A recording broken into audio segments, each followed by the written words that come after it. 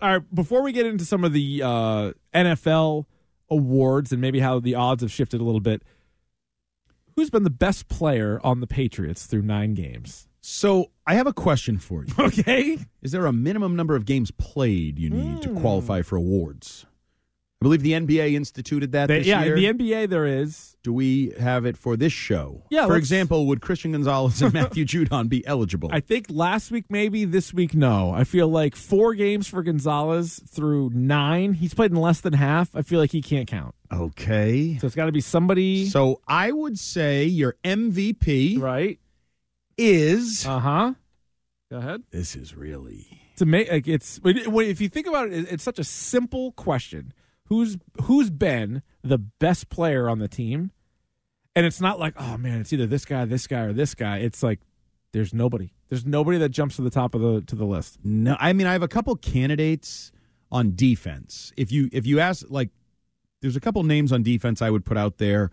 Kyle Duggar, I think, is in the running. Yeah, he had Christian Barmore. Duggar had the one horrible game. Yes. But overall, yeah, Duggar He's had some bad missed tackles that just stick in my brain. The whole brain. team has. Yes, they don't have. tackle for crap. It's a league-wide issue. Yeah. Did you watch that game last night? Jets-Chargers, sure. Terrible tackling in that game. Yeah. This is, I would say, and Jabrill Peppers just because I like moments. killing people. For a while, he was the only reason you had turnovers. His hit.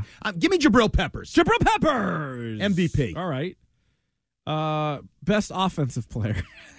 I got to make it choose here. Like, I mean, you can't go. I'm inclined to go Ramondre Stevenson, even though I think he's not been very good most of the year. I think I would. No, he hasn't at all. But I'm holding my expectations for him against him. Yep. And if I remove that, because I thought he might have like 1,200 yards, like 600 yards receiving, but remove my expectations and just compare him to the rest, I still think he's been one of your best players. Yeah, he's been pretty disappointing. Yeah, but no. Stop the disappointment. Okay. Just compare him to Juju Smith-Schuster and Mike Gesicki. Yeah, but do you know how many yards he is on pace to rush for this year? Rushing yards, I would say, in a full season, 860. 744. Okay. But he's also second on your team in catches. Yeah. He's got one of your biggest offensive plays this past week. Right? Like he's catching the ball, he's running the ball. That's my point. Like, if you remove the expectations, been better than him. And I know he's hurt now, but he played in 8 of the 9 games. He was good. He would be in I was kind of not considering him because you made me remove Gonzalez and Judon, but you're right. He's played more. He was leading the team in catches, yards, and touchdowns. So, there you go. It's probably born. It can't be born at the end of the year. Yeah. But right now, I guess it can be born at the midseason. None of the linemen have been consistent enough. I guess Onwenu's probably been their best lineman, but even he hasn't been like amazing. And the line has been so bad for the most part that it's hard to give it to a lineman. Yeah. Rookie of the year, again, it would have been Gonzalez, but I think he hasn't played enough. So you're removing him?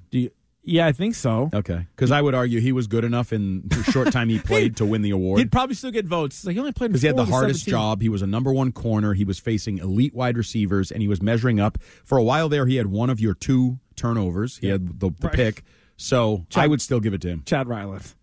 No, he's missed a bunch of kicks. Bryce Behringer has been better. So he had 2, was it back-to-back games where he had like a bad shank in each game? But yeah, since those then came with bad snaps too. Don't forget, Joe Cardona was the part of highest that paid problem. long snapper in the league. He's not very good. Yeah, or not very consistent. Yeah. Anyway, I guess you'd go Demario Douglas.